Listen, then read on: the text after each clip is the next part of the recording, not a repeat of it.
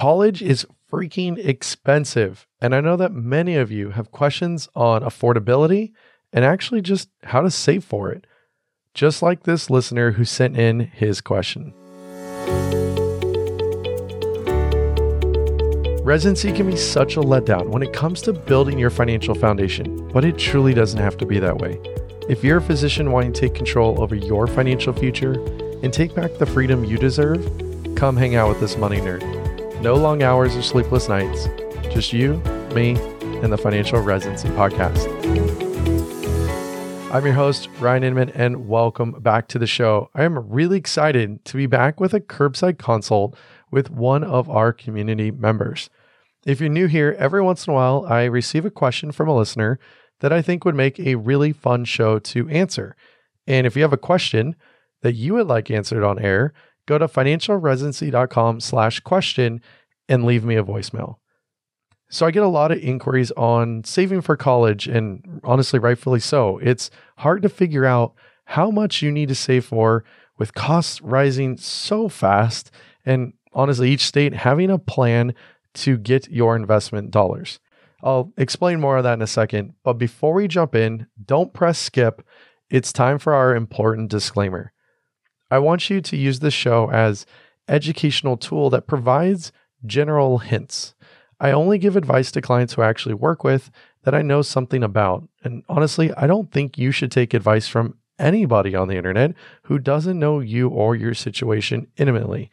If you're looking for an advisor to help you walk with you on your journey, go to physicianwealthservices.com and we can definitely talk about that. But until then, talk to your legal, tax, or your financial advisor to obtain specific advice. Brad called in with our curbside consult, so let's see how we can help him, or his listener, I should say, with their consult. Hey, it's Brad from the Physician's Guide to Doctoring podcast. One of my listeners had the following question. Thanks a lot for answering. This is about saving for college.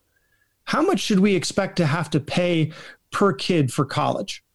For a private school, how much do we need to save per kid per month or per year to be expect to pay for all of that? So let's work backwards.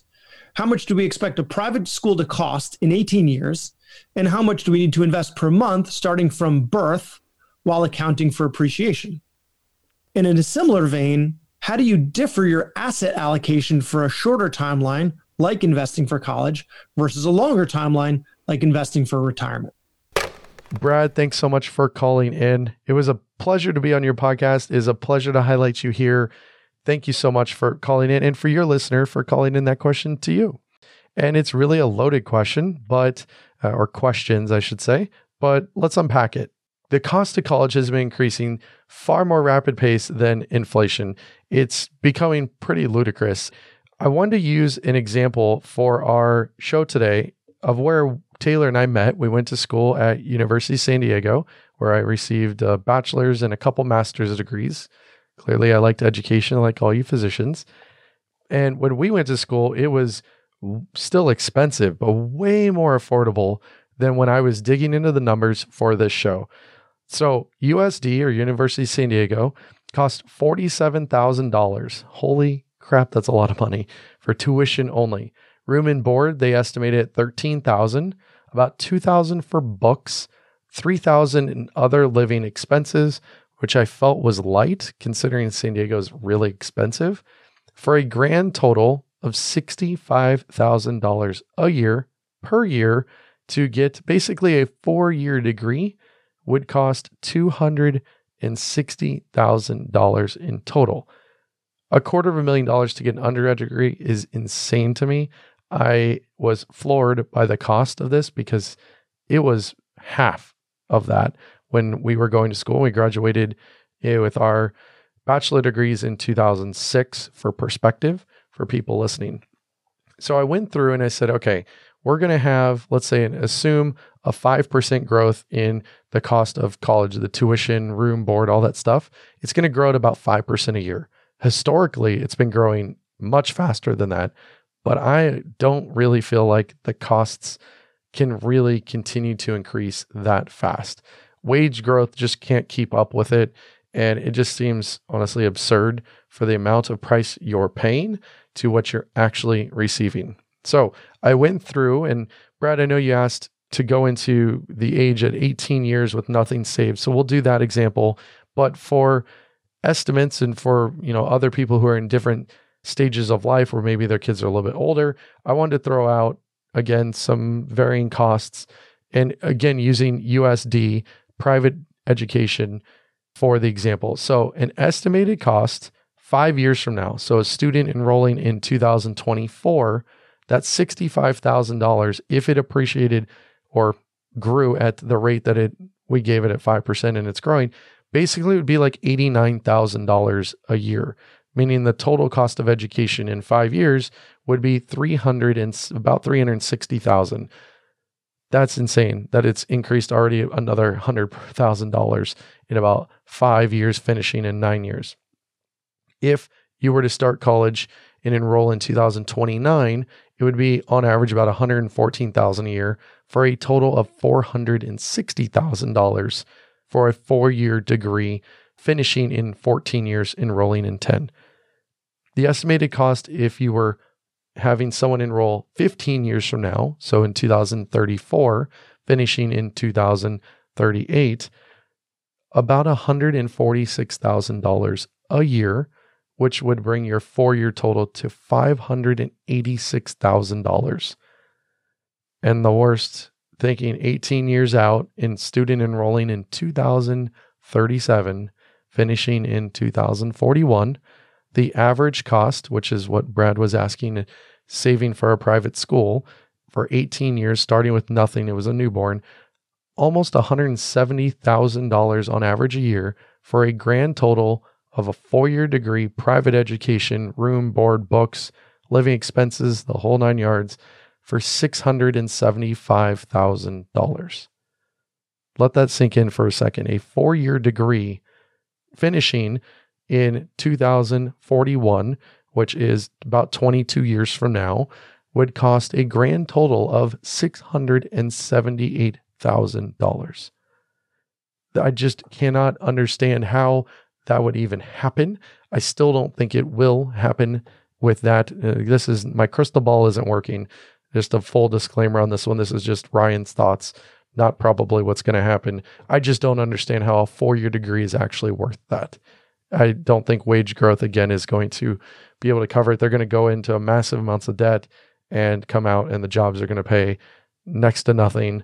It blows my mind. So to answer part of Brad's question, $678,000 for a 4-year private school. You can cut this in half if, let's say, the public school you might be looking at is, around $30,000 a year.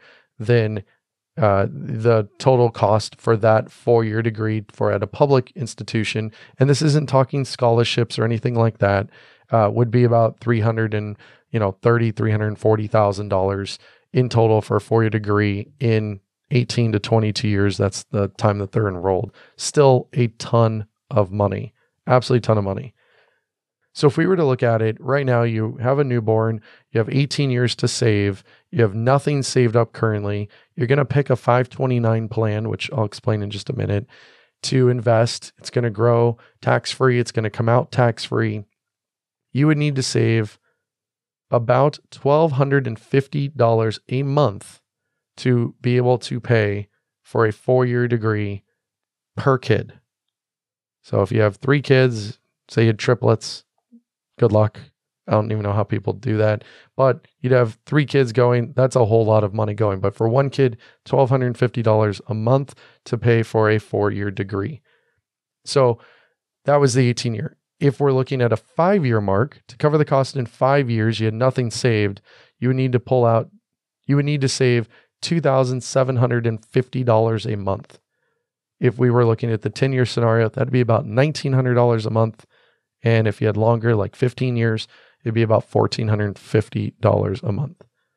Again, if we're looking at the cost of college for a public school that costs $30,000 a year right now, everything included, unlike University of San Diego that we use $65,000, you would need to save about $600 a month in order to pay for a 4-year degree in 18 years.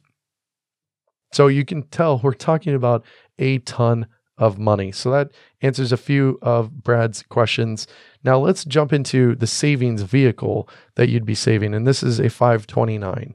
Now every state is different. Pretty much every state has their own plan, and certain states get benefits if you live in that state and you put money into their 529. You might get a deduction for doing so. It's probably not going to be a lot of money in relation to how much you're realistically saving for that, but it could be.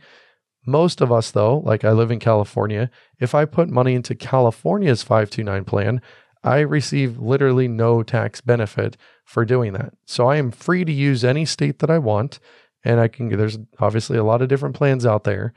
And the plan that I have used, it doesn't mean that it's necessarily the absolute best for everyone. So again, disclaimer, personal finance is personal. This is what we have used for our kids. And we use Utah's My 529 plan. And we actually use a firm called College Backer, which I had Abby Chow on a while back talking about 529 accounts, the benefits of it, how to save for it. And she was one of the co-founders along with Jordan, who will be on the show at some point.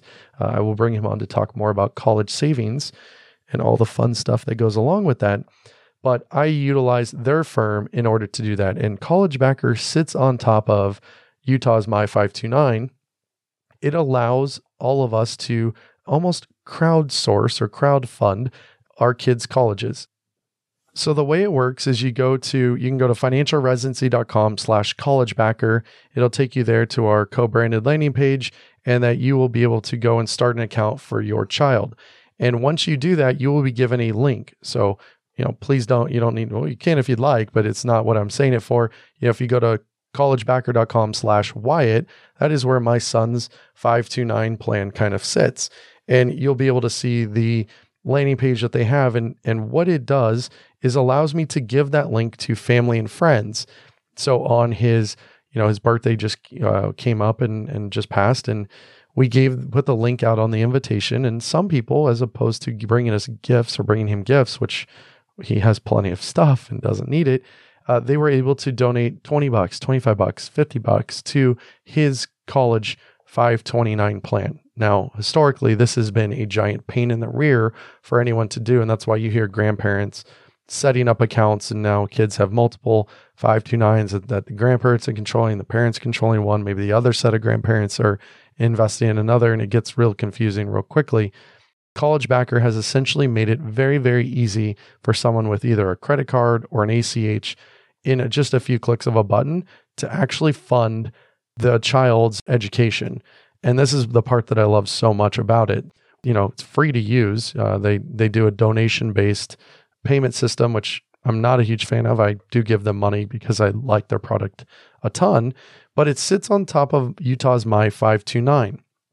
And be aware that one of the reasons why I chose Utah is because they have really low fees. Some of these states' plans have insane fees built in. Some of the advisors out there actually have plans that they put clients into that they're charging 1 or 1.5% on. We've seen people that have several $100,000 that are paying their advisor $2,000 or $3,000 to manage these things, when it sits in investments that are usually age based, and I'll talk about that in a second.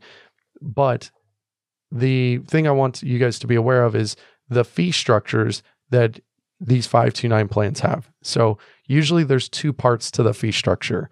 There's the underlying operating expense ratios, which work just as your normal investments do, that we've talked about on the show, of just seeing how much does it, does the mutual fund or the investment company take to keep the lights on to pay the traders and everyone else that kind of works with them. And then there's an administrative asset fee that is charged by the state. And this is what varies so widely. So I went on My 529s. I wanted to, get some information on there so I can say this accurately on the podcast. So the annual fee is charged to your account by My 529, and it's assessed monthly on the balance of the account on the last business day of the month. And their fees range from 0.1% to 0.18%, which is extremely cheap in the 529 market. And what that means in normal terms is it's $1 or $1, anywhere from $1 to $1.80 per $1,000 invested. So pay attention to fees. Always pay attention to fees. And the 529 plans, the fees range so much that I want you guys to really pay attention to the fees and what you're investing in. And talking about what we're investing in, I just happened to pick one. Now, big disclaimer on this one. This is not what you need to invest in. This is not any advice or anything like that. I literally just picked one to talk about, but there was the age-based guide paths on my 529, and I decided to pick the aggressive domestic one. So the age-based aggressive domestic investment allocates your entire balance to one domestic equity fund. So they keep it simple. They use Vanguard Institutional's Total Stock Market Fund, and it's basically invested there. This is, again, their age. So as your child gets older, the investments change. Well, they keep it in that until your beneficiary, your child, reaches age 7. Now, once your child is age 7, automatically it is changed to something different. If you don't like that, then you're going to want to go with their static options and control it yourself, which is honestly what I decided to do because I'm in this and I nerd out on this stuff. If you don't want anything really to focus on or to remember or to really check it a ton, which I don't recommend checking any of your investments a ton, then the guide path is probably going to work out best for you. But in this case, so again, back to the age-based option, we're talking about the aggressive domestic option. At age 7, it then gets split into 3 different investments. They added 2 fixed income funds to the investment mix. So now you have the total Vanguard Institutional Total Stock Market, cool. And now they added 2 more, Vanguard's Total Bond Market and Vanguard Short-Term Investment Grade Fund. So it's made it a little more conservative because now it's not all equities. They have some equities and some bonds. At age 10, it's now going to change again automatically based on the age of the beneficiary or your child. And they add a stable value fund to the portfolio. So they're using PIMCO's Interest Income Fund, which I think is a very interesting choice that my 529 is using.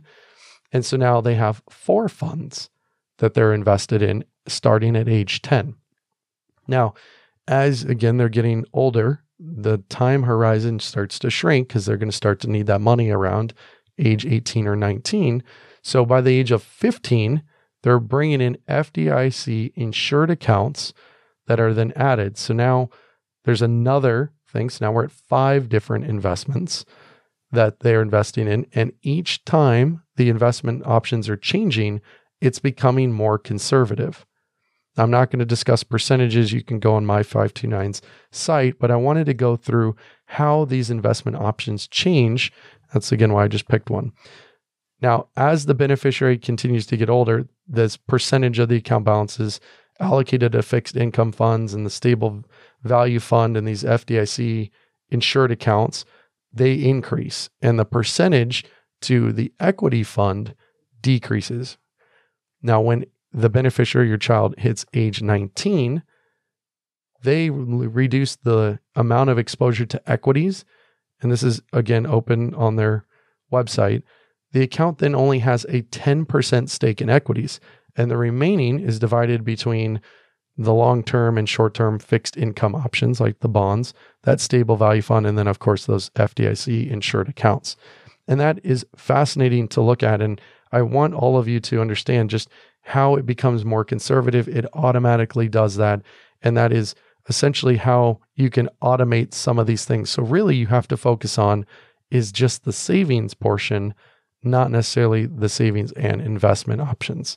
Huge fan of that if you want a more simplistic, easy way to do it. There's absolutely nothing wrong with doing it that way. I just choose to want to be a little more aggressive with the kids' money in that case. So I decide to be in the static option and what we're invested in. So hopefully that was able kind of to answer some of Brad's questions on the investment options inside, the 529s and why you would want a 529 account. And one of the pieces to the question that you asked was how the asset allocation really differs between college investments and your normal investments. And I'll take that as kind of like your retirement investments or a taxable account. And I want to make this really, really clear. The college investments for your kids do not impact your net worth. They don't positively increase it. It is essentially money earmarked for future spending. And that spending is obviously the college education. So when we're looking from a budgeting cash flow standpoint, that 50, 25, 25 rule I talk about, where it's 50% of your take-home pay is to fixed costs, 25% of the take-home pay is to variable costs, and the other 25 is towards your savings or anything that helps increase your net worth. Saving for college literally becomes either a fixed or a variable cost, depending on how you want to categorize it in your own head, but it is not part of that savings. So your college investments and your normal investments, pretend almost like there's like the Great Wall of China between them. They are two totally separate things that you need to make sure, first and foremost, that you are taking care of your retirement. We can put debt on the kids' college, clearly, med school, right? But we can't do that for your retirement. So we have to make sure that your retirement is safe, it's secure, you're putting money towards it, you're doing all the right stuff. And if you have money left over, if you decide that you would like to be putting money away for your kids, I went through some of the numbers and kind of broke it out for you guys. It's a ton of money. And don't feel horrible that if you can't do the whole amount. I'm always blown away when I run these numbers, and I hadn't run it for USD. And that gave the from a behavioral standpoint, it really kind of hit me hard because that's where we went to school. And I can't believe how expensive it is. I'm telling you right now, I wish I could afford to send my kids there, but I can't. I can't afford, we have 2 kids to be putting away $2,500 or $3,000 a month for college. It just isn't in the cards. And that's unfortunate. But I also think something is going to change between now and the time that they hit college in 14 years for my son, or 15 years for my son. It's going to be very, very different. At least I hope. Otherwise, they're going to have to take on some debt, maybe go to a trade school, community college for a couple of years, then transfer in. There's tons of money out in scholarships and grants that people just aren't claiming. Do that, explore all the free options as much as you can. There's a lot of money out there to help kids, but in reality, you're also going to probably have to take on some debt. I wish it was different, but that's just kind of how it is. So you've got your college investments that we discussed, and then we've obviously talked on the show a lot about normal investments, making sure that you're investing at your risk tolerance based on your need and your ability to take risk. 2 very different things. I've chatted on it a few times on the show. I will be doing an entire show on risk tolerance and building out in an IPS or investor pulse statement that will literally be talking about how to understand your risk and your risk tolerance and what you should be thinking about for that. And as we've been kind of in this massive bull market, we're sitting here in the end of 2019 and the markets have been chugging along for like 10 years straight, doing very, very well. Most people that we talk with, their risk tolerance is a lot higher than it should be right now. So make sure you're having those conversations either with your financial planner or with your spouse, or just doing a lot of research and understanding risk and your need and ability to take risk. So Brad, thank you so much for calling in on behalf of your listener. If you haven't heard Brad's show, check it out. The Physician's Guide Doctoring, killer show he's running over there. Thank you so much for calling in. Really, really appreciate it. All right, so I'm sneaking back into the doctor's lounge, of course, for some of that really good free coffee. And I figured I'd give you all one digestible tip that can increase your financial acumen and maybe even cause you to take some type of action with your finances, as a thank you for that delicious beverage. So I know as a physician, you have a ton of medical terminology you have to memorize and digest. And when it comes to planning for your retirement, well, there's several terms you need to get familiar with. And I'm sure you hear quite a bit about a 401k plan offered by your employer. And many of you actually have a different type of retirement plan option, which is called a 403b plan, and is more common if you're working in a public hospital or a government agency. So how do the 401k and the 403b accounts compare? Both allow you to actually deduct your contribution from your paycheck, and both could potentially have some sort of match from your employer. Where they differ is the number of investment options usually. The 403b plans typically have a much smaller number of investment options for your funds, but please don't let this stop you from actually contributing. Just be aware as you're researching your investments. Unfortunately, I've seen a lot of insurance companies kind of get into the 403b market and try to offer insurance products inside them. And I am absolutely not a fan of this and quite sad that this is actually being offered. So please be careful with what you're doing with those tax deferred accounts. Regardless of which plan you have though, maximize your retirement funds and the options through your employer as early as possible in your career is always a really smart thing to do. So we have a really short, quick community update, but pay attention. Big surprise coming out on Wednesday. So make sure to check out your podcast player on Wednesday to find out what it is. Have a great week. Cheers.